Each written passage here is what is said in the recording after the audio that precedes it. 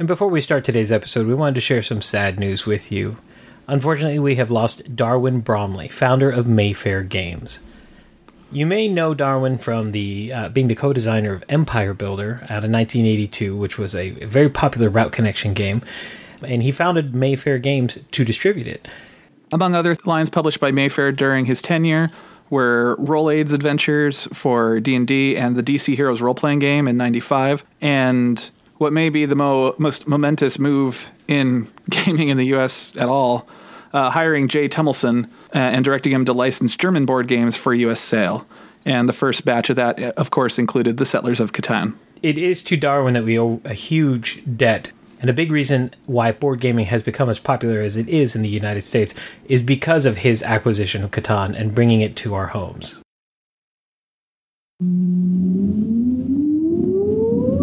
Countdown for blast off.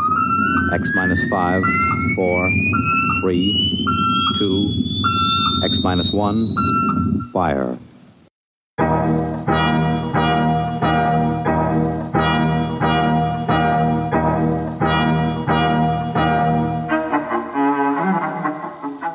And welcome to another episode of the Forgot My Dice podcast. I am your host, as always, Jonathan Edwards, and with me, of course, the first-time GM gaming prep to my stress and night sweats, Mr. Robert Lundgren. How you doing? Hello. I am doing all right. The holidays are officially over. We had a bit of an extension over here in Oregon because had some family come up and visit on the 9th, but that was like officially the end of the family holiday business stuff. The festivities are over? Yes, and things are it's still pretty busy over here, but remember how I said I just feel like I'm spinning 20% more plates than usual? I don't think I've put all of them down, but I've put some, and it's nice. It's like, oh, look, I don't have to spin that one plate. That's so sweet. See, you had the antithesis of my Christmas, because ours was over early since we didn't have any of the kids with us this year. That's both awesome and sad, I think. Well, I mean, we still celebrated as a family. We had everybody over the weekend before Christmas, and we celebrated, and we did the whole thing, minus Santa, of course.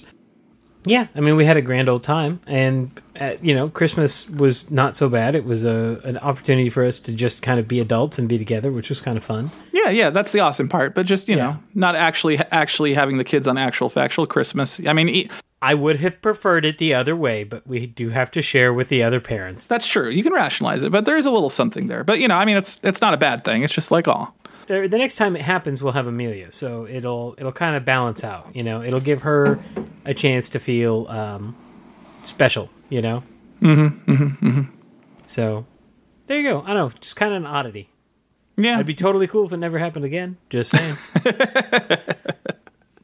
As always, we're going to kick this off with a big old thank you over to our patrons over at Patreon. You guys help us keep the lights on and the servers humming and keep us dishing mildly amusing and slightly above average work. Hey, you know what? After listening to our last interview again recently, not our last interview, our last interview, you know what? Lean into it and take some credit where credit's due. I listened to a few podcasts, which will remain nameless, over the break. And yes, we do basic editing, which I think puts us a cut above a lot of podcasts. So I'll pat myself on the back. I'll take what I can get. I've been searching for that affirmation for a long time.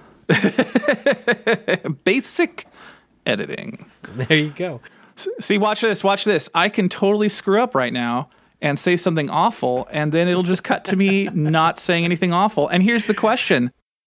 Did I cut right there, listener, or was that just a monologue? You'll never know, because we do basic editing. You'll never know. There's always a mystery in between sentences. Was that laugh as part of the last sentence, or something profane we just said? Who knows? Perhaps we're laughing at the outburst that I just had in between sentences that got cut out. Sometimes this podcast makes me feel like I have just some mild form of some kind of terrible disease where I just spurt out terrible curse words all the time. Yeah. Well, you told me something pretty nasty when I said I would tell your wife that there's a lot of reality television programming on Netflix. If you ever say those words to her, it will get real. I mean, I'm just talking about thunderously real. You know what? I will say bring it, because you threatened to fly over to Oregon and slap me, and I will take that bet. A slap in the face to see you over in my house, it might be worth. Well, especially since you mentioned there would be a breakfast post-lap. Brunch, sir. We do brunch in Portland. I'm down with that. I'm down with brunch. Yeah, brunch. And then we can go get high. Hey, guess what, Robert? What, Jonathan? Facebook comments are going away. Yes, they are. Starting next episode. So, arbitrary limit. Next episode, I'm just going to get rid of that little plugin because, yes, our Facebook group has pretty much replaced it. If you have not joined our Facebook group, do so. It's a nice Facebook group. And it has everything all condensed in one place. And I see everything much easier because that interface works a lot better than a plugin. And Robert comments all the time, and I comment on a semi-regular basis. Yes. Oftentimes when I tell you to. Yes, it's true. I do appreciate the little nod. It does help me to remind myself to go check Facebook. Hey, Jonathan, did you listen to the most recent episode of Dice and Men? You mean the one that came out on January 13th? Yes. Have you listened to it yet? Around the wait. I won't. I know where we were on that lovely podcast, but I'm not going to tell you the timestamp because you should listen to the whole thing because they are admirable and excellent hobbits. They are actually a wonderful podcast. I have listened to every episode. I am a diehard fan. I enjoy listening to them every fortnight. Yes, every fortnight. So yes, we asked them a question for their big 2-year anniversary shenanigans, and it was quite fun. And they answered us. And you know what was funny? I need to go back and reread it because we brought up bunny hugs, and they mentioned something else that's like a Saskatchewan thing, and I completely forgot what it is because I was in the car when I heard it, and I need to go look that up. See, that's exciting. I have not listened to this one yet. It came out while I was in Houston with my wife. What was it? Yesterday, as of this recording. Yeah. And currently in my podcast rotation, I'm on an episode of Legion Outriders, which means I will then listen to an episode of The Secret Cabal, and then an episode of the D6 Generation if it's out there, an episode of the Dice Pool podcast if it's out there, then an episode of Pick Up and Deliver, which is a podcast by our good friend Brendan. Yeah. Friend of the show. Soon to be guest. Yes. And then, and only then, will I finally hit Of Dice and Men on my rotation. So I expect to probably be listening to them based on where I am in this Legion Outriders episode. I'm figuring I'll probably get to it about Wednesday or Thursday. Please chat with me when you hear it because I gotta listen to it again. Like I said, they mentioned another Saskatchewan thing. I very offhandedly, and I need to go and do a full crazy conspiracy theorist JFK videotape like slow down and listen because it was really fast. I barely caught it, or I barely caught that they even said anything. It's bunny hugs and I'm like, what's the other thing? Oh my god! But I was in the car and I couldn't go back. Well, there you go. And also, if you're looking for a list of podcasts to listen to, I highly recommend Legion Outriders, Secret Cabal, D6 Generation, Dice Pool Podcast, Pick Up and Deliver, Of Dice and Men, Order 66, Board Game Blitz, and Super Saturday Board Game Serial. Is that what we're doing right now? Should I just give out my podcast list? Yeah. Do you have any that are saying? No. Hold on. Well, here, while you get that, Legion Outriders, all about Star Wars Legion. Secret Cabal and D6 Generation, all about board games. Dice Pool Podcast, all about the Genesis role-playing system. Pick Up and Deliver, all about board games in general, and some really good theory stuff. Highly recommended. Of Dice and Men, all about board games. Order 66, Star Wars RPG podcast. Board Game Blitz, seems pretty self-referential in the name. And Super Saturday Board Game Serial, also known as, I have no idea what's going on 9 times out of 10, but it sure is fun to listen to. I listen to about 50% of the Crack podcasts as they perk my interest, Of Dice and Men. Bone, Stone, and Obsidian, which is a Dark Sun campaign setting podcast that comes out once a month. D6 Generation, again, if it perks my interest. Imaginary Worlds by Eric Malinsky, which is a guy he's an NPR reporter, and he takes a really, really deep NPR reporter look at nerdy stuff, which is amazing. I need to get into that one. That one's good. Let me get caught up, because I'm almost caught up with about half of my podcast. I am fully caught up with about half of them now, and once I get fully caught up with the other half, I will be in the market for a new one. Although I'll never get fully caught up on Brendan because, oh my gosh, he's putting out 3 or 4 episodes a week. I can't keep up. Nice. I'm in the 40s, and I think he's in the hundreds now. Just One More Fix, which is an RPG podcast. Ken and Robin talk about stuff. Miskatonic University podcast, which does not come out all that often. And The Unspeakable Oath, which also does not come out that often. Now, Those is are both. Miskatonic just about the RPG, or is it Yes. about all the surrounding games and card games and stuff too? What the heck? A bunch of episodes have come out and they haven't hit my feed. Well, now I got to go look at my podcast player because it's not pushing stuff. You which know, is upsetting. interestingly, Secret Cabal was talking about that recently. That how a bunch of stuff was not hitting their feed either. Yeah, well, it's in here. It's just like, oh, the D6 generation. Wow, they've had a lot of pips. Pip 10? Yeah, quite a few. None of those have hit my my thing. That's weird. I'll have to figure. Yeah, I'll have to figure out what's going on. There you go, ladies and gentlemen. Yeah. Those are our approved podcasts. Listen at your own risk. Peril? Yes, peril. I like that. By the way, if you hear babies screaming in the background, I don't know if one of them's sick or what's going on, but one of them is so very, very angry today. It's not next month for me yet. No, it is not. Yes, no, these are my babies. These are If mine. you hear babies screaming in the background of mine, it's because one of my grown children is acting like a fool. Oh, you know what I hear right now? I hear the one that hasn't been screaming all day screaming. So maybe the demon has transferred into the other one.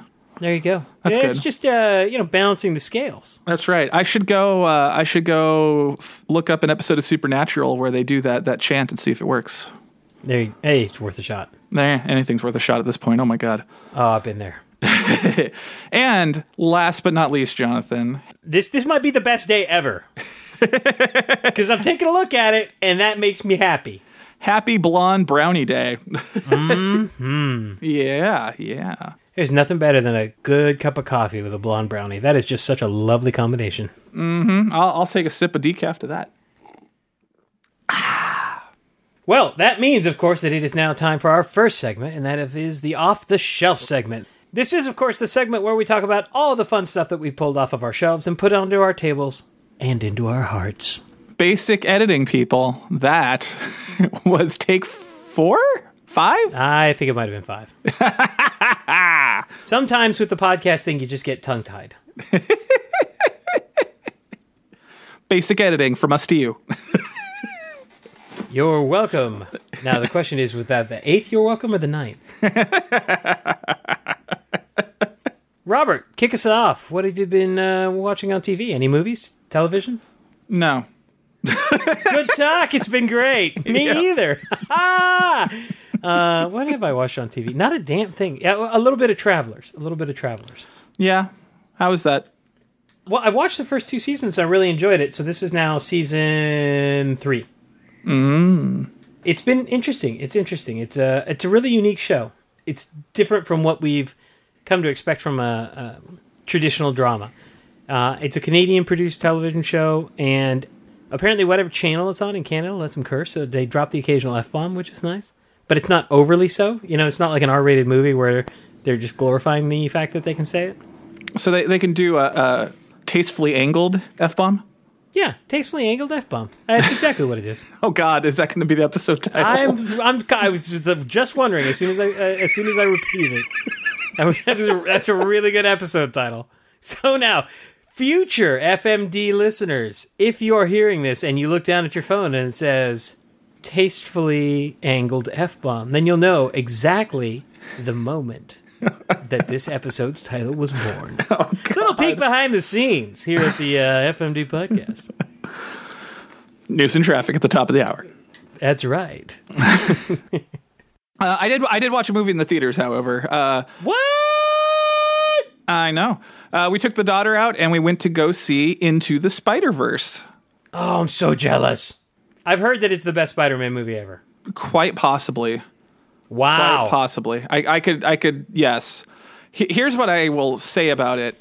If in 10 or 15 years we look back at the history of computer animation, I am at this point willing to bet there will be the before the Spider-Verse and after the Spider-Verse.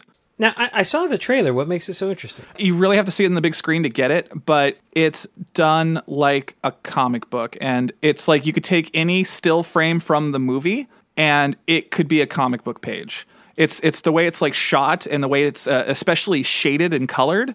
It looks like a comic book, and it's really hard to describe. You just it's the Matrix, man. You just have to experience it for yourself, and see it on the big screen because it's a lot easier to notice that stuff on the big screen. It's incredible. We were commenting this here. I think I might have even mentioned on the podcast. I don't know if it ended up coming in, but we were talking about like how everything, like Pixar movies kind of have a look now, and everything kind of looks like a Pixar movie because like they have a distinct palette that they use, and there's a certain visual language. I understand. Yeah, but even like the Disney movies, like Frozen and you know the ones that Disney themselves actually make, and then even like Illumination and all of those, they do very similar work. You know, if you didn't know the Secret Life of Pets.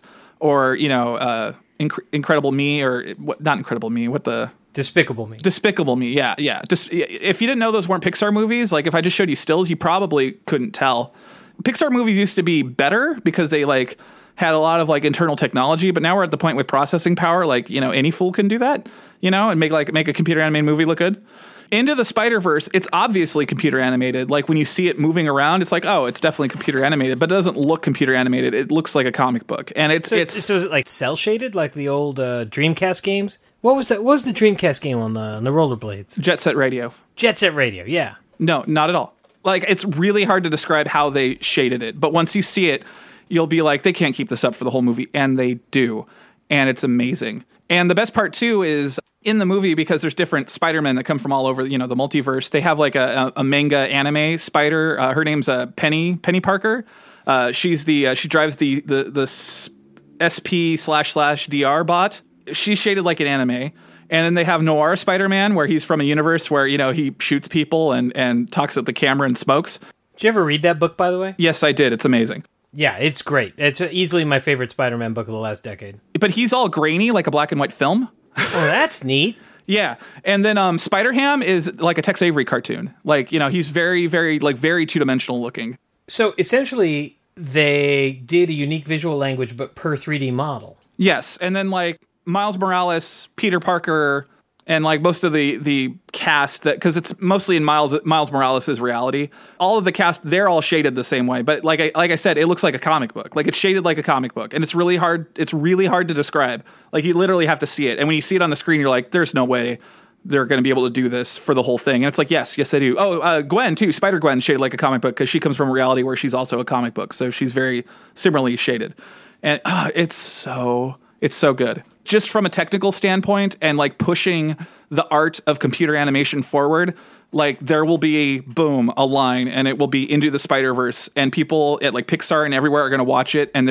I guarantee you there's people at Pixar and Illumination and DreamWorks and Disney who've watched that movie and said, what the hell? How did these guys do this? And we didn't. Like, That's joke. That's great though. Yeah, no joke. Like they pushed computer animation artistically forward. It's amazing. And you have to see it on a big screen. Like, if you said there's a showing in 20 minutes, I'm going to go, I'd be like, that's fair. I'll do the solo. Like, yeah, it's that good. Like, make time to go see it in the theaters. For the love of God, I'm thinking about going again. And here's also the best part. Éowyn really likes Spider-Gwen because she wears ballet shoes, and Éowyn loves ballet. But it led to Éowyn going through some of my Spider-Man comics too, and she found out about Silk, Cindy Moon, and she found all these other characters, and she started asking me about them. And like, yeah, it's great because she goes out and plays Spider-Man with her friends. Like she's playing Spider-Verse right now out with her friends. Like it's the thing to do at the moment. Oh, that's awesome. And she's decided she's going to be Cindy Moon because she saw Cindy Moon in the comics, and Cindy Moon's Korean, and Cindy Moon looks like her. And you know, it's like yes, representation matters. Having Miles Morales be the hero of a film matters. You know, whatever people who say it doesn't matter, like piss off. It totally does. And my daughter finding Cindy Moon, Silk is her code name in the comics. Like it mattered. So yeah, it's awesome. And Spider-Gwen's awesome because Spider-Gwen's just freaking amazing. She's in a punk band called the Mary Janes, and that's awesome. That is awesome. Do you know her backstory? Like what her with great power comes great responsibility moment was? No, I can't say I do. Okay, so in the comics, she was dating Peter Parker, but Peter Parker wasn't Spider-Man in that universe.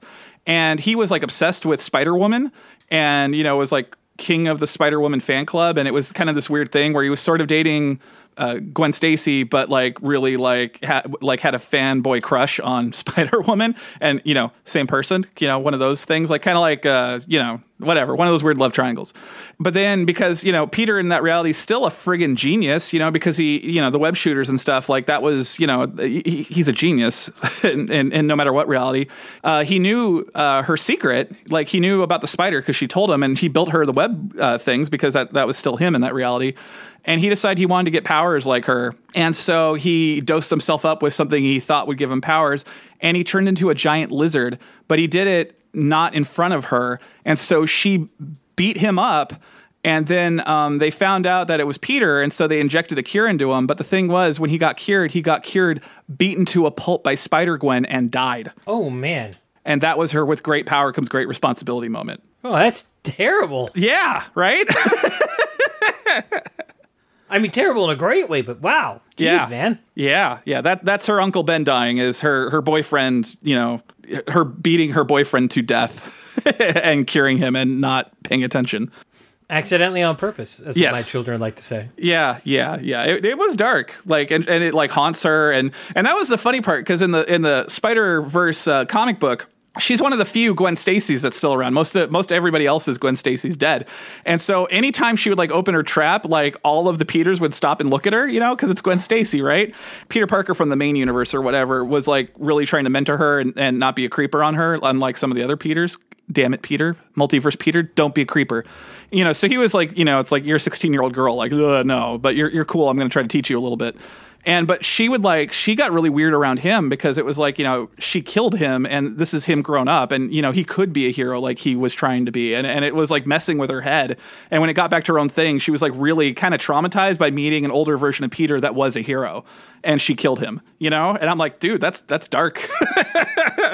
That's rough, man. Jeez. Yeah. Oh no. What is this movie rated? Well, they don't really talk about that too much in the movie. I think it's just PG. But this is EU comic book stuff that I know about because I'm a big Spider-Man fan. I like the Spider-Man. So Spider-Verse is a good comic too if you ever want to read it. It's a big, thick, giant trade. And it has Asian Power Ranger-esque giant robot wielding Spider-Man who has demon powers. He's also there. It's amazing. Opposed to that. Yeah, it's good. It's a great comic. It's a great comic. It's an even better movie. Like, no joke. Again, I will say there is a line. It's right now. We are living in history, people. We'll look back at computer animated films, and there will definitely be after Spider-Verse. See, that's how I felt the first time I saw Toy Story. I sat there and thought to myself, this is something new. I don't know how to explain it, but this is not your standard nonsense. And artistically, we're definitely there. And I'm not saying it's a bad movie. It's arguably one of the best Spider-Man movies. I will definitely give it that. I don't know if it is for me, but if somebody said that, I wouldn't go oh no, you're wrong. It's like, no, like I could totally see how people would feel that way. Like I could completely see how people would feel that way. I don't think it's quite there for me. I really liked Homecoming for I don't know why. Homecoming was great. Yeah. I just recently rewatched that. For me, Homecoming is better, but it's not a lot better. It's just a bit. It's just so much. And a lot of that is just nostalgia, and I've watched all these movies, and I've watched, blah, blah, blah. And so, yeah, it's and also it's because I've seen Infinity War, and spoiler alert, I watched Peter die, and that made me all teary-eyed. So, yeah. Yeah, you're supposed to take a breath between spoiler alert and actually blurting it out, right? Whatever. The movie's almost a year old. That's an official breach of protocol. Well, you know what? Basic editing. I'll just add a long pause. I'm actually curious about the final here. If there's a long pause or not a long pause, comment on the Facebook group because I'm genuinely curious to see if he remembers to do this. Editing, Robert cutting in. Yes, I remembered, but it's funnier if I don't insert a pause. But I want you to know I remembered. Now back to the show. Also, not a movie or TV, but a song. But a friend of the show, Brendan, linked us a song, Why Is Dad So Mad? It was on our Facebook group. Did you happen to see that yet? No, but I love the song. I love the name. Oh, okay. Oh, my God. I'm going to link it to you so you can listen to it later, or maybe in the break. I can tell you why Dad's so mad, because you haven't shut up and gone to bed, kid. No. Oh, it's so much better than that. It's so much better than that. All right, Jonathan, here it comes. It's coming at you. Put it in the Skype chat, or what? I texted it to you so you can watch it on your phone later. While we're on a break. Good time. Because, you take a potty break while we're between segments. So, yeah, that's a perfect time. It's a perfect time. All right, so we've talked about movies now for 16 minutes. Good stuff. Well, you've talked about movies for 16 minutes. That's true. Well, and let's move on to RPGs. First off, the spawn of our entire deep dive today, I was on Twitter. There were people, it's new GM month, and so there's people freaking out everywhere. So I did like a word of encouragement to all new GMs over on the Twitter because, we're awesome and positive podcast, quest for positivity. And Ken, listener Ken, he mentioned he's playing his second game of D&D and the first one he's ever DM'd. It's probably happened by now, at least by the time the episode's out. I was like, dude, like that's friggin' awesome. like good on you. It got me thinking about that, and thus we are going to deep dive that. But yes, new people playing D&D, it's so beautiful. I'm so happy. Are you happy, Jonathan? I am. I'll never forget my first game. Yeah, me too. You would think that I was studying for a college midterm with the amount of notations that I put into my my book. Nice. I had note after note after note on stickies on the corners of pages as reminders of what to do. Yeah, sounds about right for your first game. And then there's me now. All right, I'm not even 100% sure where my book is, but we're gonna do this. It's like it's that episode of The Simpsons. It's where they're at like a recording studio or something, and I don't know what the family's doing there, but like Krusty walks in and he goes like, "Okay, kids, watch a professional do it." And he goes up to the mic. He's like, "All right, let's begin." And he just starts reading these things off of cue cards or whatever. And he's like, "All right, I'm done, out of here." And then he just like leaves the building, and someone turns around, like, "Okay, Mr. The clown, we've got your tape ready. Where did he go?" But that's me GMing now. It's like, "All right, let's do this. Boom, boom, boom, boom, boom. Yeah, whatever. Make it up as we go along. All right, peace." All right.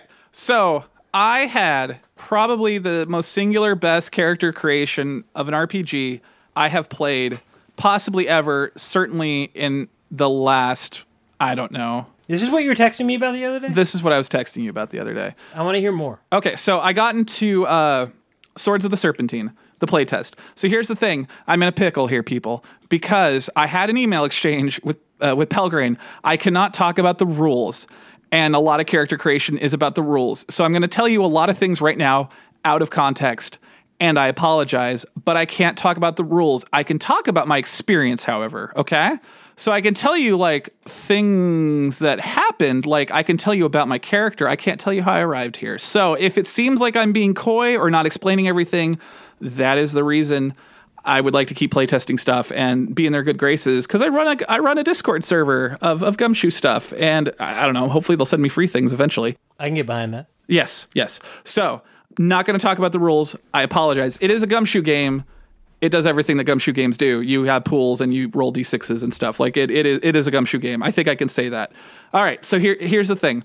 Character creation was like the best thing I've ever done. And I was thinking about it, and I was thinking about, because we were talking about playing Ravnica too, and I was thinking about me coming up with my character for Ravnica and me coming up with my character in Swords of the Serpentine and how different of a process it was. And so here's the difference. Like when you make a D&D character, I was like, what do I want to play in D&D? I was like, okay, I want to play a warlock.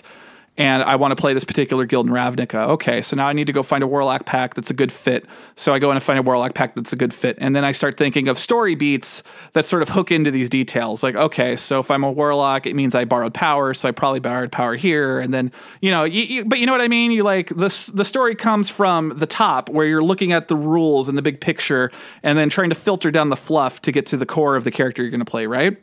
Sure. Okay, Swords of the Serpentine was the exact opposite. So this is how characters went.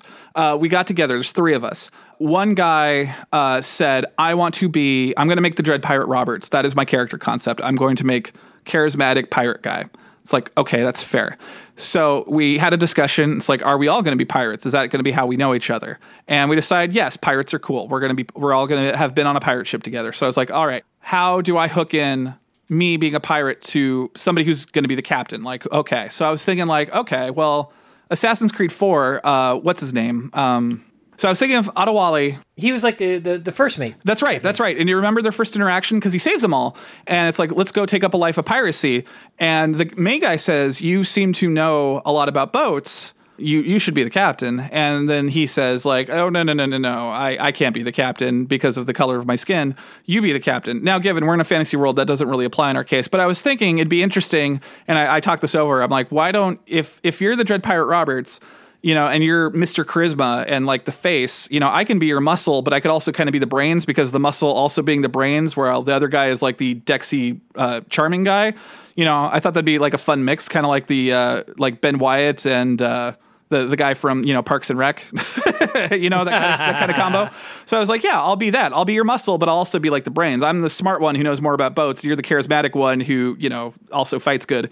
And together, like by our powers combined, we are a superior pirate. And he's like, that's really fun. I like that idea. Also, it means I don't have to be like super good at everything. And I'm like, yes, because it's an RPG. You can't be super good at everything. It's not a solo game. So all I had in my head was, I want to be a big dude who's intimidating and smart. Like that was it. That was all that was in my head, right? And I'm like, okay, so how do I make that better? And so my GM pointed out that there was a pirate named Pierre Gerloff's Donia, who was a Frisian rebel leader and pirate, best known as Goulet Pierre or Big Pierre. And he was just a big giant dude with a big giant sword, and he was a pirate. And I'm like, that's funny. All right. So then I'm like, now I'm big dude with big sword. I'm like, okay. And then my buddy's a history nut. And then when I was telling him I just wanted a big, ridiculous anime sword because that was, all I could think about, he like groaned on the inside because he's like, there's so many cool big swords in history. And then I'm like, well, okay, challenge accepted. Find me one. And what he ended up finding me was a sword called the Khanda. And the Khanda is an Indian sword. Oh, yeah. I'm familiar with it. It's ridiculous. Yeah. And I'm like, okay, I'll have one of those, but I want like a ridiculously giant one of those, like bigger than real life, but it's a Khanda. And he's like, okay, that's fair. And some Khandas were made with serrated edges. And I'm like, that's just cool. It's like just a big old bread knife. May I have a slice of bread? Yeah. And then I was thinking maybe I should name my guy Bonesaw. Bonesaw is ready. Bonesaw is ready. I was just watching an interview with him the other day that he was out of character. So basically, he's the same as his character, just amped up to 11 from a 9. Yeah. Like, that was him. And so we were talking, and the Khanda is an Indian sword. And, it was like, then he was like, oh, you could also wear a turban. I'm like, I don't know if I want to wear a turban. But then the turban thing got stuck in my head. And I'm, because turbans, a lot of them, there's religious reasons why you wear a turban. And I've played kind of religious characters in the past, and I wasn't feeling it. I wanted to be a little bit more like pragmatic and nutty. But I was like, wait a minute, we're playing swords and sandals, swords and sorcery. Conan and Lovecraft, they transplanted ideas. And I was thinking about Dream Quest of Unknown Kadith, where these evil people from the moon come down wearing their red turbans, buying slaves. And I'm like, okay, so I will wear a turban. It will be a red turban, and I will insist that I pulled it off the corpse of a moon man, or my father did. And then my Khanda, because there's a extra long handle on the Khanda, and sometimes they made that out of horns. I'm like, I'm going to say that the horn on my Khanda is a moon man horn. So, so I'm like, yes, that's where I got this stuff. I've got a moon man turban and a moon man horn, which led me, it's like, okay, so why do I have this stuff? What does that say about my character? And and I was like, well, I must know about like monsters, because we're also playing, it's Conan. There are monsters, but monsters in Conan are not like D&D monsters where it's like, oh look, it's goblins. It's like, no, it's this unholy thing that wants to murder everything and tear you in half and feast on your corpse. So basically like every creature in Australia. Right, but also a demon. Oh, fun. That's very important. And I started thinking about my guy as like a guy who likes stories for some reason. And I was like, okay, so my guy likes stories. And he knows about monsters. He knows how to kill them. But in a world where folklore and stories and fables are intermixed with actual factual knowledge about how to murder things like that, it must be kind of hard to tell the difference. So I decided my guy he's like a UFO nut. He just believes in everything. Like there is nothing, like he believes in every weird conspiracy theory. He's a UFO nut. It's like he knows about the fairies. He knows about, the Slender Man, whatever, like everything, he believes in it, even if it's not true. So I went from big intimidating guy to big intimidating guy with a giant Khanda with a moon man turban with a Khanda that has a moon man horn on it, who believes in like conspiracy theories and everything, because in this world occasionally all that nutty stuff is actually correct. It's like, oh yeah, we're actually facing this thing. I've heard about that, guys. Also watch out for the Greys. the way that you make characters in that game, which shall remain nameless because I can't talk about the rules, it forces you to drop in elements that make you build your character. And there's a lot of meaning attached to a lot of things. And given it's mechanical, like you don't have to look at it this way, but they encourage you to look at it this way. Every single piece you can use to describe and tell a story about your character, and your character just sort of builds on itself, right? Another example, my wife, she was making a character too. She started with the concept that she wanted to be like maybe like a seer or somebody who gets visions, and she's kind of scared of them, but that was it. She was like, I have powers, I'm frightened of them. And it was like, it's a weak sauce concept. It's weak sauce. It took her a while to kind of get into the right headspace about how to make her character. And I was mostly done. So I'm like, okay, let's look at you. Let's look at these individual components of your character and let's amp it up. Let's tell a story with these things. You know, it's like, what are you trying to say here? What does this mean? Tell me a story. And she wrote something down. And I'm like, no, you're doing it wrong. Not that you can ever do anything wrong in a role-playing game, but sorry, wife, you were. Think about it this way. And I was telling her, it's like embellish it. Like don't write something on your character sheet. Do something that you'd say out loud. You know, like that's how you should do this thing that I can't talk about. And she got it. Like something clicked in her head. Like something clicked. And this girl who was afraid of her visions became, I'm a woman from a small island somewhere like Moana or something, I guess. Like I think we decided she's Polynesian, even though this is set in the air quotes Mediterranean, I guess, sort of. So I don't know how a Polynesian woman got into the Mediterranean, but we're not worrying about it. Swords and sandals. We're just going to roll with it, right? And she's from an island. She gets these visions, and she's scared of them, but she realizes she can get the hell off her island because she has powers. And so she takes up a life of piracy. And she's like, started thinking to herself, like, if I've been an islander this whole time, I probably have eaten nothing but fish and coconuts. So she gave herself like the character trait that she's like gluttonous, like she likes food. And, you know, she always carries around a bowl and silverware with her because she likes eating fancy and she likes eating well. And then she's like, oh, I'm the seer. And she started giving herself like equipment and she started embellishing her own equipment. After a while, she decided that she had like too many bones because she had like bone everything. And she's like, that's a tired concept. So what she came up with is one of the ways she reads the future is she has a bag of shark's teeth and she makes you pull out shark's teeth. And then she reads them like a tarot deck based off of the shark tooth you pull out. And if you cut yourself on it and draw blood, it's either a bad or a good omen, depending on what kind of tooth you pull out. Wow, that's neat. That's fudging amazing. And she just came up with that. And that's the beauty of it. Like once you get the way to make characters in Swords of the Serpentine, it forces you to create the story around your character. And the story comes from the bottom up. You start with this like nugget of an idea, like I want to play a barbarian like Conan. And then you can just embellish it all to hell. And it's beautiful. It was so much fun making characters because we were getting so goofy and wacky and telling stories. And then, you know, the guy who was running it, he's really big on Conan novels. And he was telling us, like, you know, back in the day, like these people who were making these stories up, they didn't have like 50 years of fantasy nonsense to pull from. You know, basically all they had was like history. And so they tried to they pulled out stuff from history and tried to make it fantastic. And that's where you get this really different vibe because things sort of exist in this weird void. It's just a different mindset. And once we got into that mindset and just like did it, like we got really creative and it was amazing. It was so much fun. It's probably too late to get in the playtest. It's over in February. I'll put a link back in it. It was in the last episode. But yeah. Sword and Sandals, if you do it right, is a very different headspace than like D&D. And this game excels at being in that headspace and owning it. And it feels very different than D&D. And it's so nice. It's so weird to be playing fantasy, but it's so not D&D. It's just this way other thing. And yeah, I cannot stress how good this game is. It's really, really fun. And I haven't played it yet. I just did character creation, Jonathan. That's really exciting. Yeah. So now I've talked about movies and a role-playing game for 30 minutes. There you go. And I haven't had a whole lot to say. No. How about anything else on your list other than board games? No, just been sending you pictures of city skylines. I told you, next time it's on sale. I missed this one, but you've got me sold. Yeah, I've been. But don't you abandon me when I get it. I won't. It's pretty self-explanatory. If you play the don't go straight into sandbox mode. Just play the scenario because they introduce the elements of the games on you slowly. Like, you know, they don't tell you need to get rid of sewage until they actually don't even let you get rid of sewage until you hit a certain population. And magically, when you hit that certain population, that's when your water lines fill up with sewage, and you need to do something about it. So there you go. That's magical. Yeah. Well, then shall we move on to board games? Yeah, let's move on to board games. not a whole lot new. A lot of stuff that we've seen before. I managed to get a couple more games in of Duelosaur Island.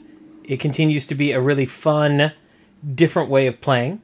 Dale, I was talking to Dale when he came over. He played with me the other day, and he's of the mind that he actually likes Duelosaur Island a little bit better because it's quicker and a little more streamlined. I personally am kind of leaning towards Dinosaur Island for the exact same reasons, because it's not quite as streamlined and it's got a little more chunk to it, and there's a little more to do, if that makes sense. That makes sense. That same night, Cohen joined us, and we ended up playing some Above and Below. Ooh, how'd that go? Yeah, that's good. That's a game by Ryan Lockett. It's a couple years old. It is the precursor to Near and Far, and it's fantastic. It's got the storybook that you can read adventures from if you send your workers adventuring in the Nether region, I guess you could say. I don't know what it's called. The caves, I guess. But yeah, I'd forgotten how much fun of a worker placement game that is, and it's just so well balanced. My only gripe about it, and this is a Ryan Lockett gripe in general, and it's not even necessarily a bad thing. It's just I prefer.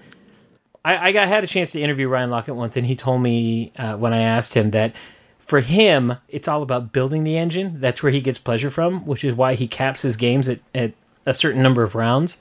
And for me personally, I don't just like building the engine. I want to see that sucker work at its prime. Mm-hmm. And so I just wanted one more round.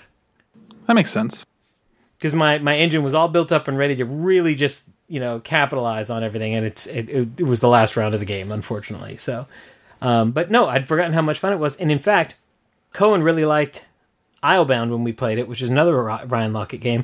And so now he and Dale are both really, really, really hyped up about playing Near and Far, and doing the entire campaign from start to finish. Nice. That sounds like fun. Yeah. So it gives me a reason to get Near and Far off the shelf and really just jump into it and really dive through the campaign on that one. So I'm really excited about that. Did you hear what you did there? What? You said the name of the segment in the segment. Hey-oh! There it is! And had a couple buddies come over. We played a couple rounds of Keyforge. It continues to be fun. I've got some decks that I like, and I've got some decks that, well, let's just say a black hole describes them. Because they suck. Although, to be fair, like I found, the more I play with the decks that I don't feel like I have are very good, the better they become. I think it's just a matter of a learning curve. I really, really do. And I've only played those decks once or twice. No, that's fair. And it might just not be your play style, Yeah, well, that's a big part of it, too. Yeah. All right, well, that is pretty much all I had in the board game realm. I have played a few video games, just the same things that we've talked about. Battlefield 5, Strange Brigade, Red Dead Redemption. Mm-hmm. Pretty standard. On the board game front, I've actually been playing stuff. Animal Upon Animal has been a family favorite for quite a while now. So there you go. I told you, my kids have had a blast with it, especially the youngers. Yeah, it was pretty funny. My wife went to a birthday party, and she was talking to the other parents, and everybody was doing their standard, like, well, my daughter, or my kid's good because of this, my kid's good because of this, and she was sharing about, it's like, my kid's good because we used to own a game store, and she plays games like a boss, and not like Monopoly, but like Animal Upon Animal and Bob Ross games and stuff. There you go. Stacking animals, man. Why? I don't know why that game's fun. Well, no, I know why that game's fun, because it's got a bunch of wooden meeples, and wooden meeples are rad. By the way, if anybody wants to get me a Bob Ross pin, I've decided that I really enjoy going to Target, and if I see anybody hovering near either of the Bob Ross boxes, I just kind of slide on over, and I'm like, hey, have you played that? Oh, you've become that guy? Oh, you haven't? Well, let me tell you all about it. Yeah, you know what I held in my hands and I didn't buy? I'm so mad I didn't. You sent me the picture. I couldn't believe your restraint. I know. I'm a little disappointed in you. I read the back of the box, and it said what kind of game it was, and those games are really, really hit and miss with me. Oh, by the way, we're talking about, it's Big G Creatives.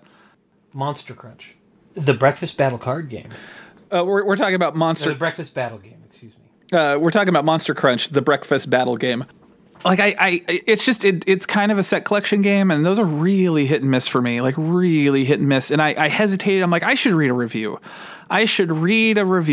and I didn't listen myself. Where I just said, you know what, if Big G comes out with something I'm remotely interested in, I should just get it.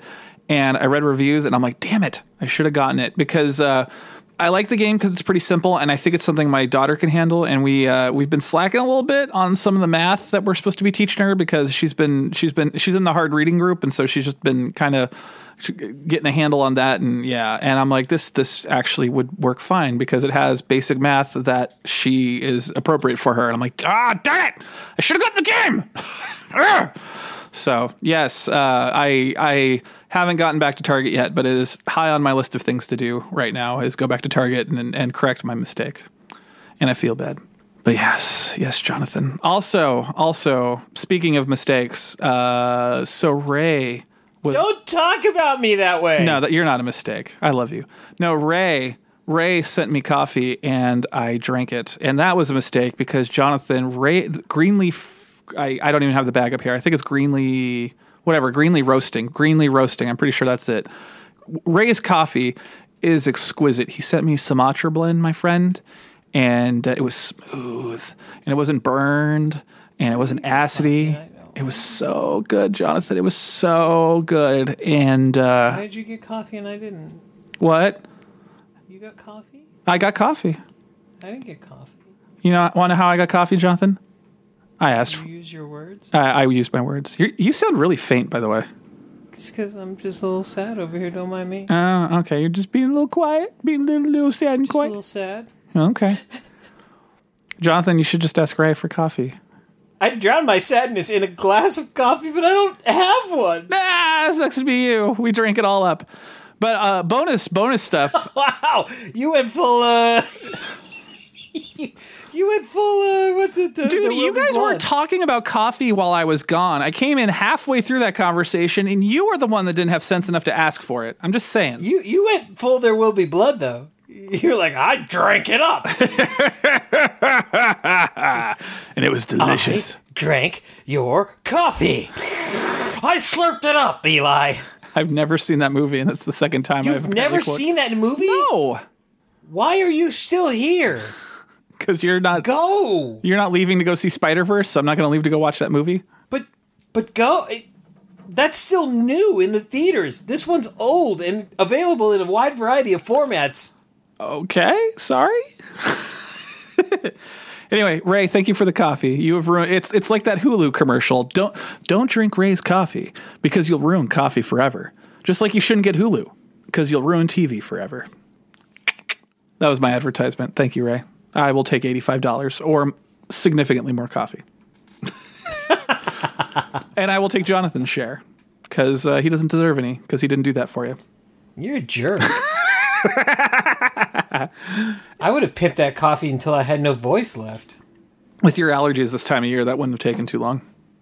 No, yeah, you're not kidding. I'm right on the edge right now. I think Phyllis is coming back to town. All right. You remember Phyllis? I remember Phyllis. We don't want Phyllis back. You better hope the antihistamines kick in soon, buddy. All right, Jonathan. I think we're done. Welcome to the Forgot My Dice podcast. Now go into Auntie's purse and bring her out her Smokies. That's right. Look, listen, kid. I'm not gonna get through 10 minutes of this without my pack of ciggies. So you go into Auntie's purse and you bring the Pall Malls.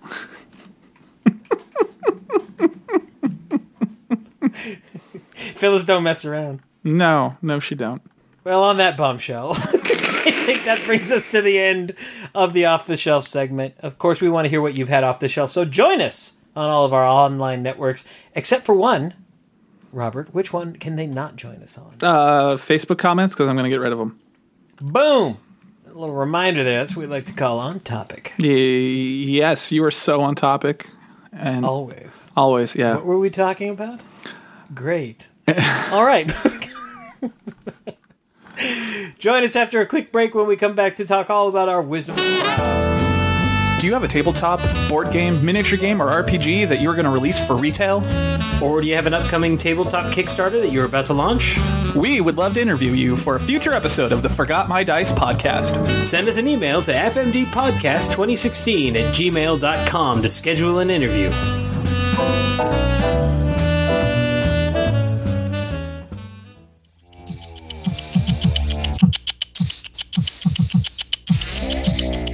And now it's time for the Wisdom of Crowds, our bi-weekly tabletop news segment.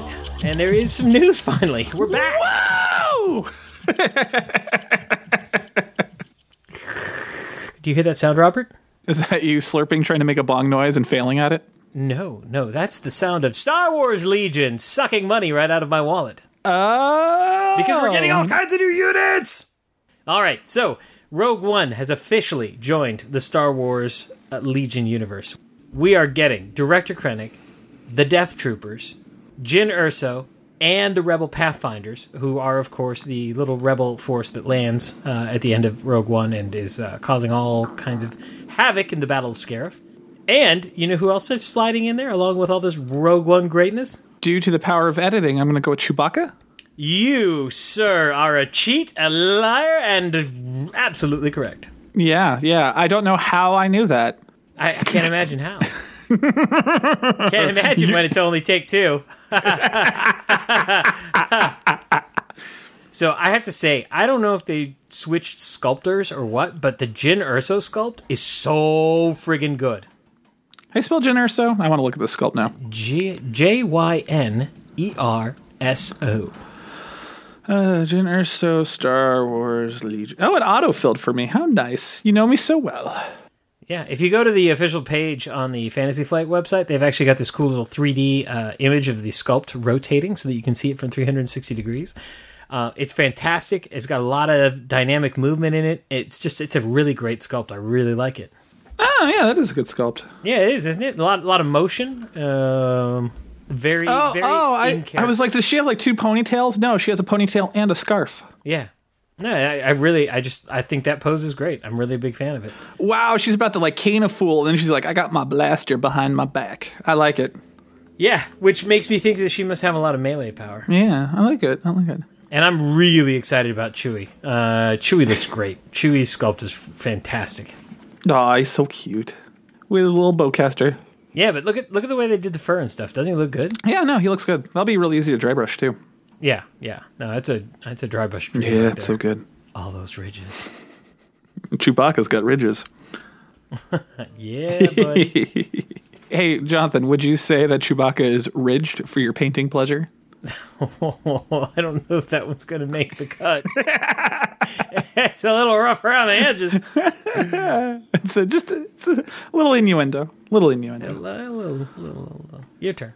Wizards announced via tweet that there will be no Unearthed Arcana because they're putting the finishing touches on the Artificer class. And if they're wrapping that up, what I think that tells us is I think that is a signpost that the book that will fill sort of the November-ish Ravnica slot of 2019 will be the Eberron book that has been gestating for a while with that class mixed into it. I think another sign of things to come is Nathan Stewart of Wizards was recently asked how the Wayfire's Guide to Eberron experiment of releasing kind of a beta for it did. And he said, it's great, but we can't talk about that further, which I think his silence is deafening. So that's my prediction on the non-predictions episode. So I'm boned on this one if it comes true, but whatever. I played the old Artificer. It was rough. I'm looking forward to the new one. Hopefully they fix its problems because it had a few. It had a few. All right, now you know how much I love the Legendary Encounters game. Mm-hmm. What was that? That was in a coffee cup. Well, I'm really excited, and there's a lot of conjecture in this news. I'm really excited because Upper Deck has acquired the James Bond license. Now, I am a huge James Bond movie fan. I love. You're a huge James Bond movie. Like you're just a giant one, huh? Giant, huge, humongous, 4 hours. You're just a roll of nitrate film ready to go up. Boosh. Go. Now we have no idea what they're going to use this license on. It could be new and original games, but it just seems to fit with the Legendary Encounter line so very nicely. So I'm just genuinely excited. There's so many movies in the license as well that this could lead to hours and hours and hours of entertainment. Aren't we due for Daniel Craig's last movie in the series? You mean the next one that he said he wasn't going to do, but now he's doing? Yeah. Yeah. I just hope he doesn't stick around too long and go full Roger Moore in Octopussy, because that's when it got weird. He was looking a little No, not Octopussy. That's he looked all right. Oh, no, you're thinking of A View to a Kill, sir. View to a Kill. View to a Kill. Mr. I'm a Giant James Bond movie. Don't even know that. Bah! I said the wrong thing, but I had Grace Jones in my head, so she was scaring me. Yeah, and the image you had in your head makes such good radio, sir. Sorry, I was just thinking about Grace Jones again. Yeah, sure you were. That burn got you to the core. Anyway, honestly, I wouldn't be surprised if they made one for the new movie, because I bet you that's in the print. They always like hyping the new movie. Yeah, who knows? I mean, there's just so much to pull from with that license. Indeed. You know what I really hope we get? I really hope we get On Her Majesty's Secret Service, because that would be just a beautiful train wreck of a game. Because that movie was just so astoundingly, awesomely bad. Which one? On Her Majesty's Secret Service. Oh, God, that movie is so bad. Remember when he looks at the camera and breaks the fourth wall in it? What were they thinking? They legitimately break the fourth wall in a James Bond movie.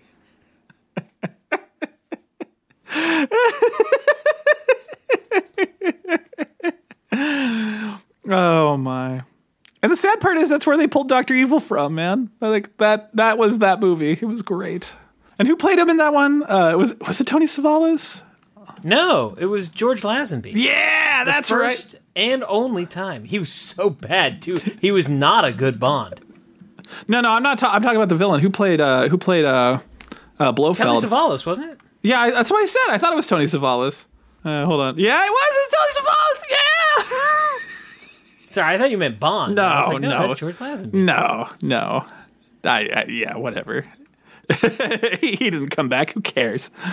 Did you? I've heard so many stories of why he had to quit, and they're all great. They're all basically. It's like, yeah, I started partying way too hard. So James Bond coming to Upper Deck Games. Really excited. I hope it's Legendary Encounters. Wizards is starting to tease the next storyline for the Dungeons and Dragons. And they have confirmed it will be ship themed, which we already kind of got teased by WizKids Giant Ship Miniature, if you remember us covering that ages ago. I think that they had stuff about that at Gen Con last year. And they've confirmed that a Uncanny Unearthed they did back in November called Of Ships and Sea is teasing some of the new rules that you will find in this book. So that's kind of cool. And they started talking about this in a stream, and they haven't like revealed everything. They're just sort of like starting the hype train, getting it kind of starting out of the station.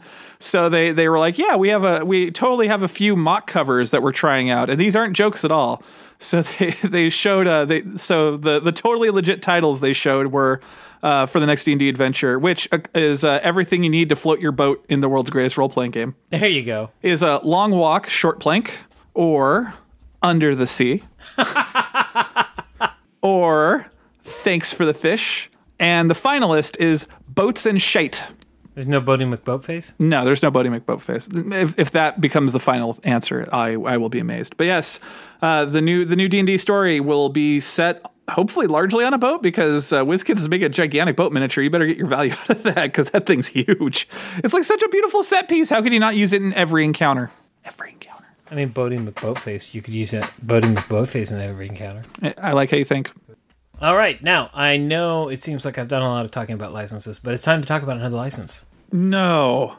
Now, I told you recently that I tried the Battlestar Galactica Starship Battles game and quite liked it. Mm-hmm. Liked the rule set. I like the concept of inertia. I like the way they handle altitude and whatnot. Well, I'm getting more ships, baby. Ooh, do tell. Starbuck, a basic Cylon Raider, and a basic Viper Mark I are all coming out. And the Starbuck model is not Starbuck and a Viper, because that was actually a promo card that you could get when you bought the game. I actually have a Starbuck pilot card. Right. This is Starbuck when she is flying that crashed Cylon Raider from, I think, Ew. When they find out the ships are filled with goo. Yep. She's all up in them Cylon guts. Ew, nice. So yeah, in January we're getting the Viper MK, Starbucks Viper specifically. So there is an alternate paint scheme for her Viper. Cylon Raider, Starbucks Cylon Raider, and Scar. If you recall, he was the Ace Cylon Raider. Nice. I like it. Yeah. And they're also going to be releasing a set of additional control panels, which are those little plastic panels that let you dictate movement and inertia and altitude. That's so cool. I need to play that game. I am a huge fan. I think it's fantastic. I'm quite pleased with the modifications that they made to the rule set. Really adds a lot more strategy to it. Yeah, that's what I like to hear. You're speaking my language. I got you, boo-boo. Each of these are going to be priced at $17 MSRP. So I don't know if you've noticed, gentle listener, but it's been a little while since we covered Vampire the Masquerade. We're a positive podcast. We're not going to go into the litany of poor choices that have been made, but something positive has come, so we're going to talk about them again. Basically, through whatever, Paradox Interactive has decided that White Wolf as it existed will no longer exist, and it will basically be a licensing company, which they will farm out the property to people who will take better care of it. And Modiphius, publishers of like everything.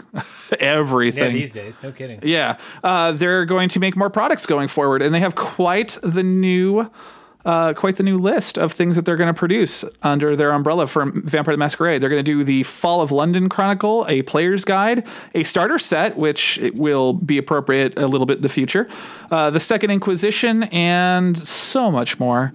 So yeah, hopefully the game's in good hands. And if it's not, then we'll probably go radio silent on them again. But because we're going to stay positive in this podcast. But yeah, it was just nice to see because it was just such a poop show, Jonathan. It was nice to see something good come out of this finally. I don't see that as anything more than a few bad apples in the bunch. You know what I mean? And it sounds like they've gotten rid of them, and now they're going to grab what's left, which is the license, and we use it appropriately. I'm happy about this. Yeah. Hopefully it's a good thing. Hopefully, so it's a license I really love, and I really wanted to get into the new version. It was a pity some of those choices were made. Yeah. Poor choices. We'll leave it at that. Positive podcast. All right, Jonathan, give me your last story. All right, and last up, I am excited to say that Fantasy Flight Games is going back to Middle Earth. Ooh. With Journeys in Middle Earth, and this is a adventure game. And man, these talking about good-looking minis. The minis in this one look good too. So this is designed by Nathan Hajek. I'm pretty sure I butchered that last name. I'm so sorry if I did. He is, of course, one of the designers from Descent, Journeys in the Darkness 2nd Edition, and more recently Fallout. And also Grace Holdinghouse, who is known most recently for her expansion to Mansions of Madness 2nd Edition, Streets of Arkham. Ooh. Yeah, right? You just saw those minis, didn't you? Uh-huh. Ooh. So it will be released in the second quarter of 2019. There's even some pre-order stuff available for it. And take a look at that game board. How neat is that? It looks modular. Yeah, I dig it. You know what also I dig? Not that the movies are bad, but I like it when people don't get the movie license because then they have to try. Yeah, this is definitely the book license. Yeah, which is awesome because they did some cool stuff with these models. I like them. And they're not the movie models. They're a new interpretation, and I am ready for that, especially somebody who does it well. And these, that map. This is good-looking stuff. It is. No, I completely agree. I always thought that it was weird that their Lord of the Rings license went in the directions that it did. I mean, not that the card game wasn't fantastic, which it absolutely is, but I think this is the game I always wanted. It looks interesting. I dig. Look at that map. That's cool. Yeah, the map is really neat, isn't it? Uh-huh. I'm just reading a little bit about it here. It's kind of neat. That map is basically just a giant map of Middle Earth that you reconstruct based on the scenario that you're doing. And then once you get to the location that you're going to, you actually have to whip out more traditional game tiles. Oh, and it looks like there's going to be a companion app. Including a save mode. Ooh. I'm really excited about this. This game's getting better and better the more I look at it. Well, that brings us to the end of the news, but not the end of the segment, because now it is time for our Year in the Life segment. Our Year in the Life segment, of course, is where we take a look at what we deep dove a year ago, and we have 365 seconds to talk about it again. And if we want to go longer, well, that just means we need to take it off the shelf. So, Robert, 1 year ago, what were we playing? Forgot My Dice, episode 33, A Slap in a Box. We were talking about Mystic Battles Pantheon. Fantastic game. I am staring at my copy of it right now, and it is as sexy as ever. I know you've got this off the shelf a couple times since then. You talked about it a few times. I have. And Carlos is finally getting to the age where he's starting to understand tactics a bit more. So he's starting to get better at these big minis war games. So I think this is one I'm going to bring out because that card mechanic is so much fun. Yeah, I need to listen to our review of it again. The minis are neat. I love the minis. The minis are great. The universe that they made is great. It's a great take on the myths. And I mean, honestly, like the gameplay really is fantastic. Going back to last segment, I'm looking this up again right now because Imaginary Worlds, they just did a thing where they interviewed an author who she takes works of Homer and then she rewrites the story that Homer did from the point of view of a different character, and it sounded fascinating. And her most recent book was about Circe from the Odyssey, right? That's the one where what's his face is trying to get home. Yeah, and he runs into that witch that turns men into pigs. That's Circe, and so she wrote the whole book from her point of view, and trying to like figure out like what mental state does a lady have to be in to just be turning men into pigs all the time. That would be an interesting read. Yeah, it sounded really good. Like they were interviewing her, and she seemed to know her stuff, and you know, because she. Just the way she was talking about it. And then her first one was about it was the Iliad. It was about who's the guy? Achilles. But it wasn't Achilles. It was like his buddy who dies, and he gets really super mad and goes and murders his murderer and drags his body through town for days. It's about that guy. Happy time. Yeah, and about like who is this dude that meant so much to Achilles that Achilles completely lost his mind when somebody killed him, and why that happened. And that book sounded interesting too, but Circe sounded a lot more interesting because Circe is a minor god basically. So they really went into like how she got into the headspace of like talking about what a god is. And it sounded really super interesting. And so now I'm on the Kickstarter. I'm wondering if they have Odysseus or any of those people in Mystic Battles Pantheon. Which everybody's in there, man. Everybody. Well, I'm going to have to go look at this, but I will not bore you with those details. I can do that during the break. Is because I have two versions of Circe. I have the standard one, and then they had a special sculpt based on a Paolo Parente drawing. Oh. Well, I will not bore you while I look at miniatures on the Kickstarter. We can do that. I really like Mythic Battles Pantheon. If you ever get the chance, grab a copy. It's a fantastic game with absolutely breathtaking minis, and I highly recommend it. It's a super fun game. That brings us to the end of our Wisdom of Crowds segment, and we will return in just a moment with our deep dive. We love getting feedback, so please let us know how we're doing by doing one of the following.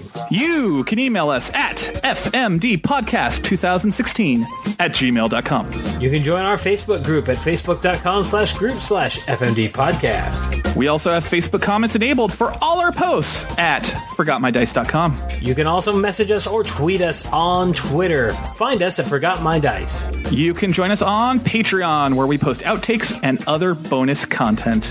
And if you like the show, the best way for more people to find out about us is to give Forgot My Dice a review on iTunes, Stitcher, or the Google Store. Lastly, for those of you who want control to sanction the podcast, pick up your shoe phone and call Agent 82. Chief, it's acceptable to get podcasts on our wristwatches. It won't be distracting. I just don't even know what's happening right now. Well, it's classified, Jonathan. I could tell you, but then I'd have to kill you. Oh, we've got to get these things upgraded from the 1960s.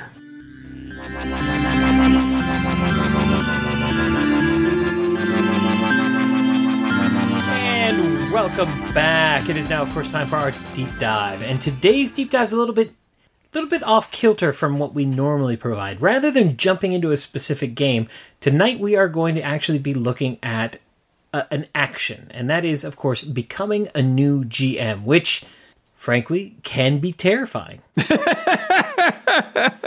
Yeah, January's new Game Master month, and all over Twitter, Jonathan, all over are all these little baby GMs that are stressing about running their first game. Absolutely petrified stressing. You and I, we're kind of old hats at this. And I made that little quip on Facebook where I talked about the percentage of stuff. But I mean, I think you and I agree. Once once you actually do it, it's not nearly as intimidating as you think it's going to be, you know? No, not at all. Not at all. Not at all. I mean, honestly, the first piece of advice I give is just do it. Just do it and don't be afraid, because it's not nearly the nightmare you think it is.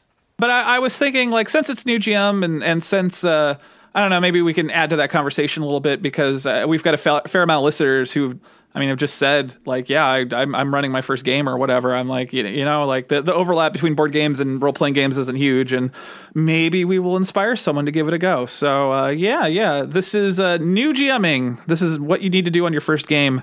You said it best, Jonathan, but I think our first relevant piece of advice is new GM, don't panic. Yeah, absolutely not. There's no reason to panic. I said this over on Facebook, but hopefully you're at a table with your buddies and you are there to have fun. And you know what? You have sat around with your buddies before having fun. Like 90% of what you need to know about how to have fun with your friends, you already know.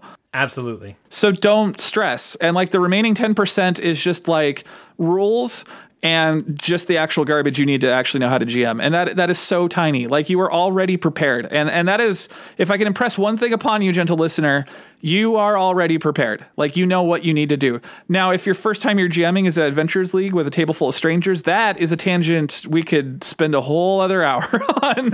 Yeah, that's a little bit different. So I guess that's a really good piece of advice to say. For your first game, don't bite off more than you can chew. Make it a game with your friends. And if you're really that concerned about the whole thing, then make it a finite game with your friends, a standalone adventure. Yeah. We're going to get into this a little bit later, but a lot of games make starter sets, and they usually come with a starter adventure. And instead of getting yourself under the idea that you're going to run a really, really long game, pitch that, no, we're not going to run a really, really long epic game. We are going to run this thing right here, and that's it.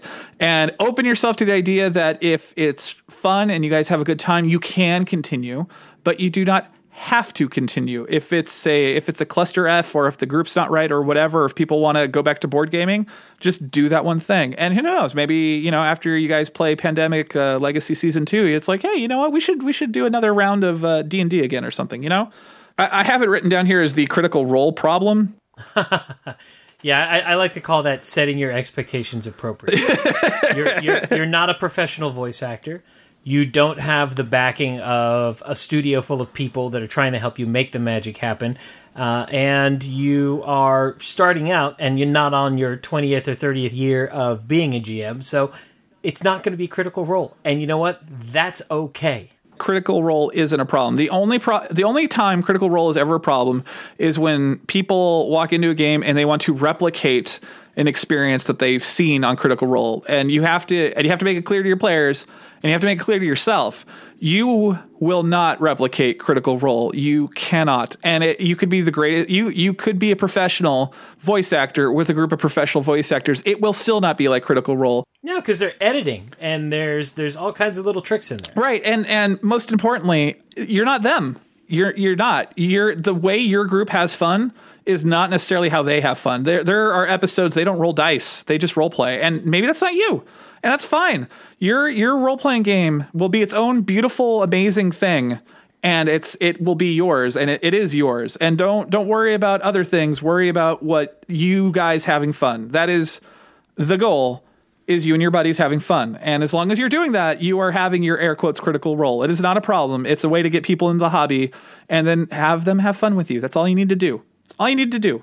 So now let's get you to the fun. And we're going to start getting you to the fun with, frankly, where the work is. And this is in your prep. And prep really, I mean, I don't know about you, Robert, but I found the more I prep, the smoother it goes. Yeah, to an extent. Yeah, to an extent. Absolutely. There's limits to that adage.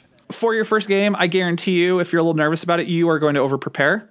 And so what we're going to do is we're going to talk about little things we've known to like steer you into the directions of things you can prepare yourself for that will actually hopefully have a benefit instead of you just doing something that wastes your time. Because there's things you can focus on that will make the things run smoother. Do you have anything that comes to mind, Jonathan? Yeah, I mean, the first thing is, if you're going to be doing an adventure, which we highly recommend for your first trick, because the first trip down the GMing hole, it's important to have as much framework as you can, because that means that somebody else is doing a lot of the heavy lifting for you. That lets you focus in on the basic skill sets. learning the rule set, learning how to interact with your player, and learning how to set the scene. So choose a pre-made adventure, and the first part of that is to read the entire adventure from start to finish. And we're not talking about memorizing the whole thing. It's just making sure that you understand, how is the story constructed, where are the story beats, and do you have a good idea of who the major players in that story are, and kind of get a sense for their character. And to that end, while you're reading it, I would make up a handy list of all of the non-playing characters that exist in that adventure, just so you have like their name and a little blurb about him in case you got to like jog your memory of like, oh yeah, let's go talk to that one guy. What's his face? You go like, oh, Blathering Bandersnatch, the local blacksmith, right? Yeah, just have that in front of you. Like, that's time well spent. And also, with that list, go on the internet and just copy down a bunch of random names. Trust me. Oh yeah. There are several name generators out on the web that you can use. Yeah, and just have them there. Like, don't say it's like, oh, I could just pull that up on my phone. No. Have it ready, because somebody somewhere will say, what's the innkeeper's name? And you're going to be like, duh. Like, don't do that. Just go like, oh, his name's totally like Bill Schmogersborg. Yeah. So there's a couple of things that I want to kind of address based on what you just said. Number one, when it comes to NPCs, if they are in the adventure and in the book, one thing that I personally found to be a help, and here's the other piece of advice, is do the things that you are going to benefit from. So I was a history major, which means that I did a lot of research. And for me, what helped me the first couple of adventures that I ran was to use the storybook almost like a history book and to notate it with my sticky notes on the edges of papers, pointing me at the things that I needed to know. I had a specific color that I used for all my NPCs, and I flagged them in the book so that I could easily find them and reference their information if I needed to. Yeah, my wife did something similar when she was running for Adventures League. She would take all of the monsters that appeared, because several times they won't give you the stat block of the monster. They'll just say, see monster in monster manual.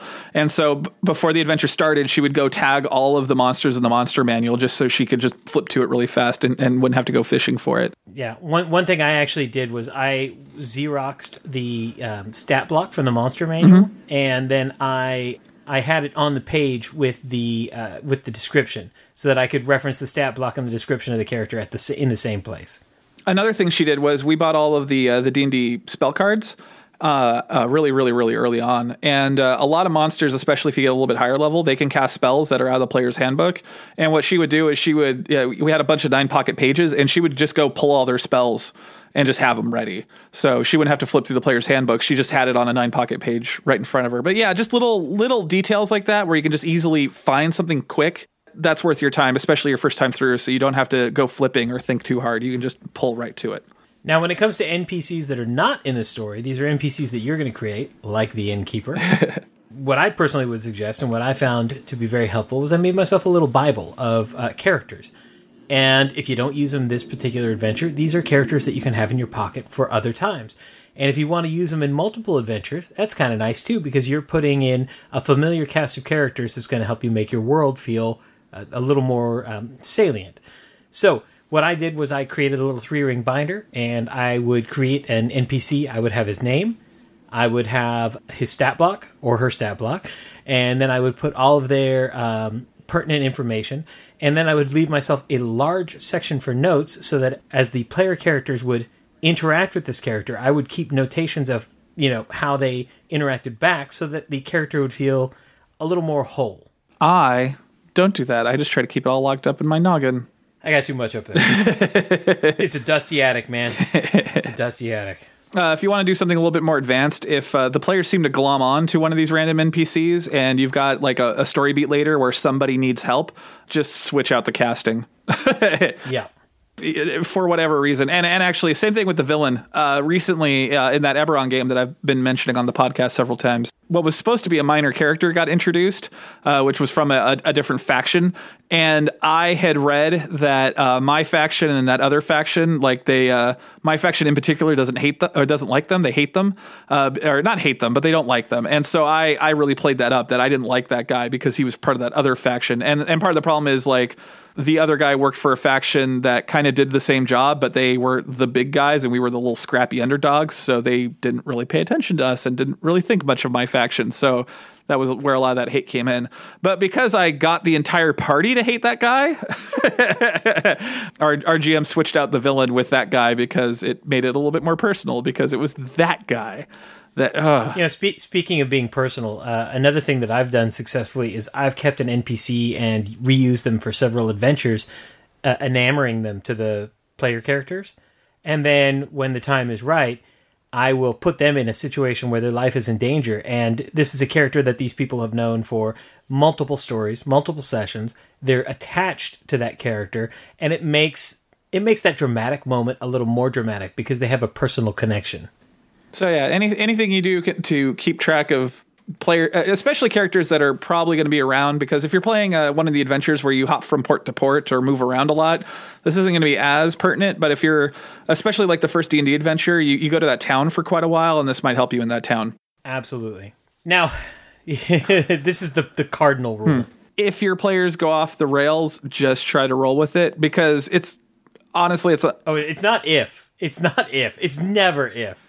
It's when your players go off the rails. Yeah, when your players, just roll with it, because it's not that hard to get them back on track anyway. You can just kind of, like I said, it's the reason why you memorize the story beats and not like the exact text, because you can insert beats pretty much anywhere. If it's like, oh, they're off the rails, but they're in the forest. I could just run this forest encounter, and they could just stumble into it instead of being led there by person A. Exactly. Yeah.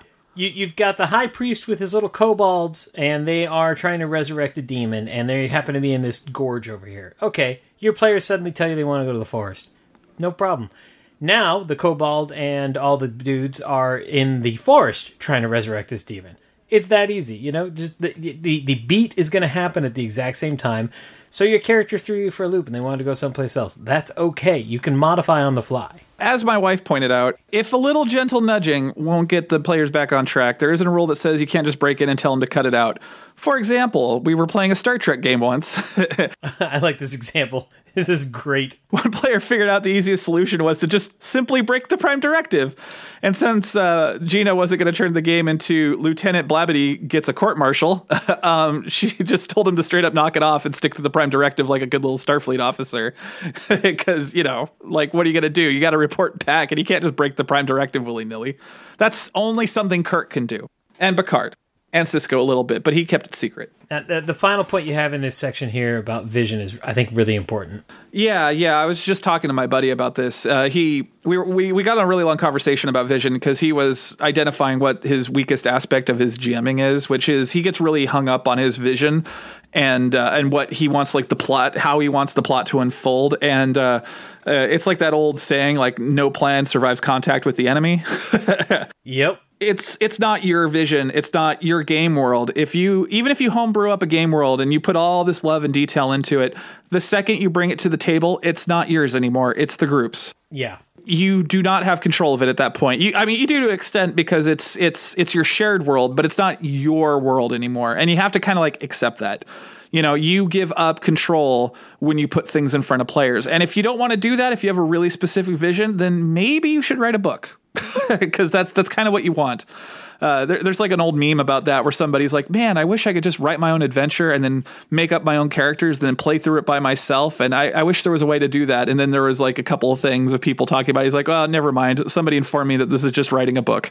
I think it's kind of important to set your own expectations in regards to how everything is going to go, because what Robert says is correct. It is a shared world. And really, the GM is so much more than just a cast of characters for the player characters to interact with, because you're acting as a bit of a shepherd, and you're trying to shepherd your group through the story while keeping things engaging and interesting. And to that end, sometimes they're going to roam away from what you saw that vision being, and that's okay, because you're just going to walk with them and keep them on enough of a path so that they are engaged and creating part of that world, as well as the stuff that you already have planned out, while you still keep them traveling down the path of the story. And remember, we said your number one job there is to have fun with your friends. Here's the little dirty GM secret. If your players have gone off kilter and you're trying to figure out what to do and you're worried that like, oh my God, how am I going to improvise this? How is this going to happen right away? Let me tell you the dirtiest little secret. It is really easy to get your friends to start arguing amongst themselves, even if you start arguing about what pizza you should order. Like pull that out. Like get them to start discussing something between themselves. That buys you so much time. to change plans and to like casually go look something up real quick and go like, oh yeah, I could totally move that here. So like a lot of people get really hung up on the fact like, how am I going to do this on the fly? I'm like not an improv comedian. It's like, no. Like they will start discussing things amongst themselves. And once you learn the tricks, it's kind of easy to make it happen, because what you can do is you can just get to a fork in the road. It's like you find a fork in the road and there's a gorge this way and a forest this way. Which way do you guys want to go? And I guarantee you it could start an argument. Just start an argument where they're discussing something and weighing options, and then secretly go and reference what you need to reference and look at what you need to look at. And you know what? Pay attention, because you know what's really fun? Sometimes players get really crazy and they start coming up with like really elaborate conspiracy theories. And sometimes that's better than what you wrote down. So just like roll with it.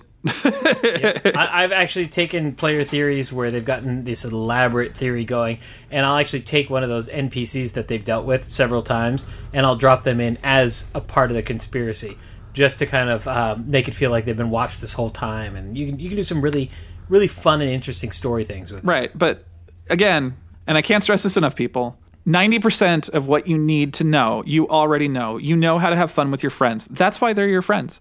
And, you know, maybe they're not like your besties. Maybe it's just people you know, but you've hung out with them. Monty Cook once said you shouldn't game with people that you wouldn't hang out with socially. I'm pretty sure that was him. I agree with that assessment, especially for your first game. And if you can hang out with people and you can tolerate them and you can go watch a movie and you can go out to dinner afterward and just hang out and chat, like you're fine. You know how to have fun with your friends. All this is having fun with your friends and rolling dice and talking about wizards. All this other stuff is just extra filler to try to get you to focus on what you need to focus on. Yeah, and I think the final point that I want to make before we move on to the next section, Robert, is that a lot of people get hung up on the actual game engine and following all the rules in that engine, etc. Mm-hmm. Don't do that. No. You know what? I always make a pact with my players at the beginning of every single session. I say, listen, I know the rules pretty well, but I don't want to go book diving, and I don't want to get nitpicky about the rules. So if we mess a rule up, that's okay. We can deal with it after the session, but not during.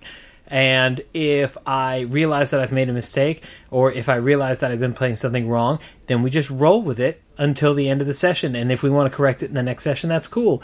But you know what? You're never going to remember hundreds of pages of rules down to every last nitty-gritty rule when you're running the game. And nothing kills a game more than having to book dive. Just roll with it. The rules are a framework for you to work within. They are not inflexible. It's not fashionable among players to be inflexible about that stuff these days anyway. There used to be kind of the subset of rules lawyers that were really nitpicky about rules, but they're very few and far between these days. No, I think it's very easy and to just have a quick conversation with your players at the beginning of the game. Just say, look, here's my rules for the game, and we're going to roll with them. And if we make any mistakes, that's cool too, and no worries. Just save that feedback for post session, and we're going to be great. And I've never had a problem. Mm-hmm. Yeah. Well, and again, it's most people want to have fun. Most people are decent people. Fun should be the number one rule. That's always and that's the beauty of Critical Role. Like, part of the reason people love watching that game isn't because like they have this gripping story. I mean, they do. There's a lot of reasons why people watch that game, but the big one is it's a bunch of people sitting around and having fun. It looks fun. And at the end of the day, when people say they want a Critical Role experience, what they pretty much want is they just want to have fun with their friends. Like that's a very big core of that game. And that is the easiest thing to replicate, you know? Like, and no matter what your fun is, you know, if you are, you know, if you like really, really, really down deep nitty-gritty combat, you know, and your group stumbles upon like, you know, the War Machine RPG or 4th edition, and that's your jam, even though the internet says that, you know, 4th edition's bad. If you guys are having fun, if that's your jam, do it. Like, that's your fun, man. Like, go do your fun. And if you're real loosey goosey, and you know you just like, you know, rolling dice is a really basic framework, and you don't like pips, you like pluses and minuses, and fate's your thing, dude. Go roll fate. It's fine. There are no fun. Well, there are fun police on the internet, but they're wrong. You have fun. Fun police are wrong. You have whatever fun you're going to do. Do it. Like, just have fun with your friends. That's all. That is like the thing. Everything comes back to have fun with your friends. Agreed. So, where do they get started, Robert? Right now, it is such a glorious time. It's a good time to get started. Yeah. Because there's never been a better time. Yeah. Right now, intro boxes are in fashion in a big way. There are so many. Yeah, buy them all, frankly. they're generally a really good deal. Like, look at what you get in the intro box for one of the Star Wars games. For $30, you get an entire module that you can run. It's an entire adventure. You get a bunch of pre-made characters, so you don't even have to worry about that. You can just hop right into the fun. And you get a whole set of dice. And all that with maps and a couple other things is wrapped up together for $30. You really it's going to be hard to find a better deal than a starter box. What comes in the Dungeons and Dragons starter box? A full adventure, several pre-made characters, a dice set, and it's pretty bare bones. But then again, it's a lot cheaper. It's $20. But you're still getting the dice too. And I mean, there's so many starter boxes now. Everybody's doing starter boxes. I know one just came out for Call of Cthulhu, if you want to give that a go. Fantasy Flight's huge on them right now. So like Legend of the Five Rings has one. All of their Star Wars things have them. And even if they don't have like a starter box, a lot of games, typically packaged with their DM screen or sometimes as a separate book, they have like a quick start or some sort of like starter adventure. Yeah. Delta Green has one. Or alternatively, almost every like Gumshoe game and Tales from the Loop, they have adventures inside the core book that are designed to get you going. You know, so there's ways to find what you need wherever you want to go. But yeah, just flip through the book. If there's not one in the book, just see if there's a starter set. There's a ton. It's a really good time to get into stuff like that because there are just tons of starter sets right now. In the Dungeons and Dragons starter set, you get everything you need for a group of 4 to 6 people to play. You get a 64-page adventure, a 32-page rule book. So it's kind of the rules boiled down to just what you need to get started. Mm-hmm. A bunch of pre-gen characters that let you go from level 1 to 5. And these pre-gen characters, they're really pre-gen. Like, you don't get to make choices as you level up. It just says when you hit level 2, you get this, you know. So if you want to make up your own characters, you kind of have to do it yourself. But for, like, getting going for a first time, like, who needs... Exactly. Yeah. It's taking all the crunch out of it and making it as accessible as possible. Yep. And then you get a set of dice. Yeah. And I mean, come on. Like, you're going to spend $10-15 on a set of dice anyway. Exactly. And they're pretty dice. They're blue. Yeah, they love it. And the adventure's good too. I like that adventure a lot, actually. It's that is a good adventure. I like it. It's like it's nothing to write home about. It's like a very typical D&D adventure, but then again, it's just a very thoroughly. It's the perfect flavor for getting started. Yeah. You know, you fight some goblins. You storm a cave, cavey dungeon. You storm a keepy dungeon. You run into a village that has problems and side quests. It's good times. All right, so let's talk about closing thoughts, Robert. How do you want to? What do you want people to take away from everything that we've poured down into their imaginations today? I will reiterate your point. GMing is the velvet rope section of the hobby. Welcome to it. It's the best. Don't worry about it. If you have an inkling of doing it, do it. You can find friends who want to try. It's a golden opportunity to try it. And you know what? Just sign yourself up for something short. And if you like it, you want to do more, you can do more. And if you don't. You know, you just sign yourself up for something short and do it. And I'm going to take your point, Robert. Have fun. Because that's what it's all about. Have fun. Focus on the fun. If getting into a rules crunch is going to create tension, then don't do it. Find a fun way to handle it. If you're worried about getting started, don't worry about it. You're going to have fun. Because like Robert said, you know exactly how to do that with your friends. These are people you've had fun with before. There's nothing to worry about. Just do it. And after you do it, we want to hear about it. Yeah, word. Well, sadly, that brings us to the end of yet another episode of the Forgot My Dice podcast. Episode 55 is in the can, Robert. Yes, it is. Once again, as always, we want you to join us on all our digital domains. We want to definitely hear from you. By far, the most active is the Facebook group, but not the Facebook comments, Robert. No, sir. No, those are going bye-bye. Next episode. When the next episode hits... Can't say we didn't warn you. Yes. No, we're warning the heck out of you. Well, that brings us to the end of the episode, which means, Robert, there's only one thing left. Mm-hmm. Any final thoughts? Yeah, I'm never going to make a joke about editing again because the universe or whatever. It's a powerful thing. Yeah, well, no, it's not that it's a powerful thing. The universe is like, oh, you're good at editing, huh? Well, here you go. Edit this. Hopefully you can't tell, but we've had recording problems. And this is going to suck to edit. And I hate you, Jonathan. I love you too. Don't hate me, hate my computer. I'm sorry, universe. I will never make light of the power of editing again. All hail the editing. It is mighty, and I am but weak against it. Feeble and soulless. Well, we will be back in honor of our Canadian friends in a fortnight. As always, Robert, there's only one last thing to do, and that is, of course, to party on. Party on, Jonathan. And weep for me. I'm going to be crushed under the heel of editing. Text me. I will send you happy thoughts and pictures of puppies. Ooh, puppies. The music you heard in this podcast was Intro by Eliphiel. Additional music was provided by Brian Winkleman. Funding for the Forgot My Dice podcast was provided by our supporters on Patreon. Thank you.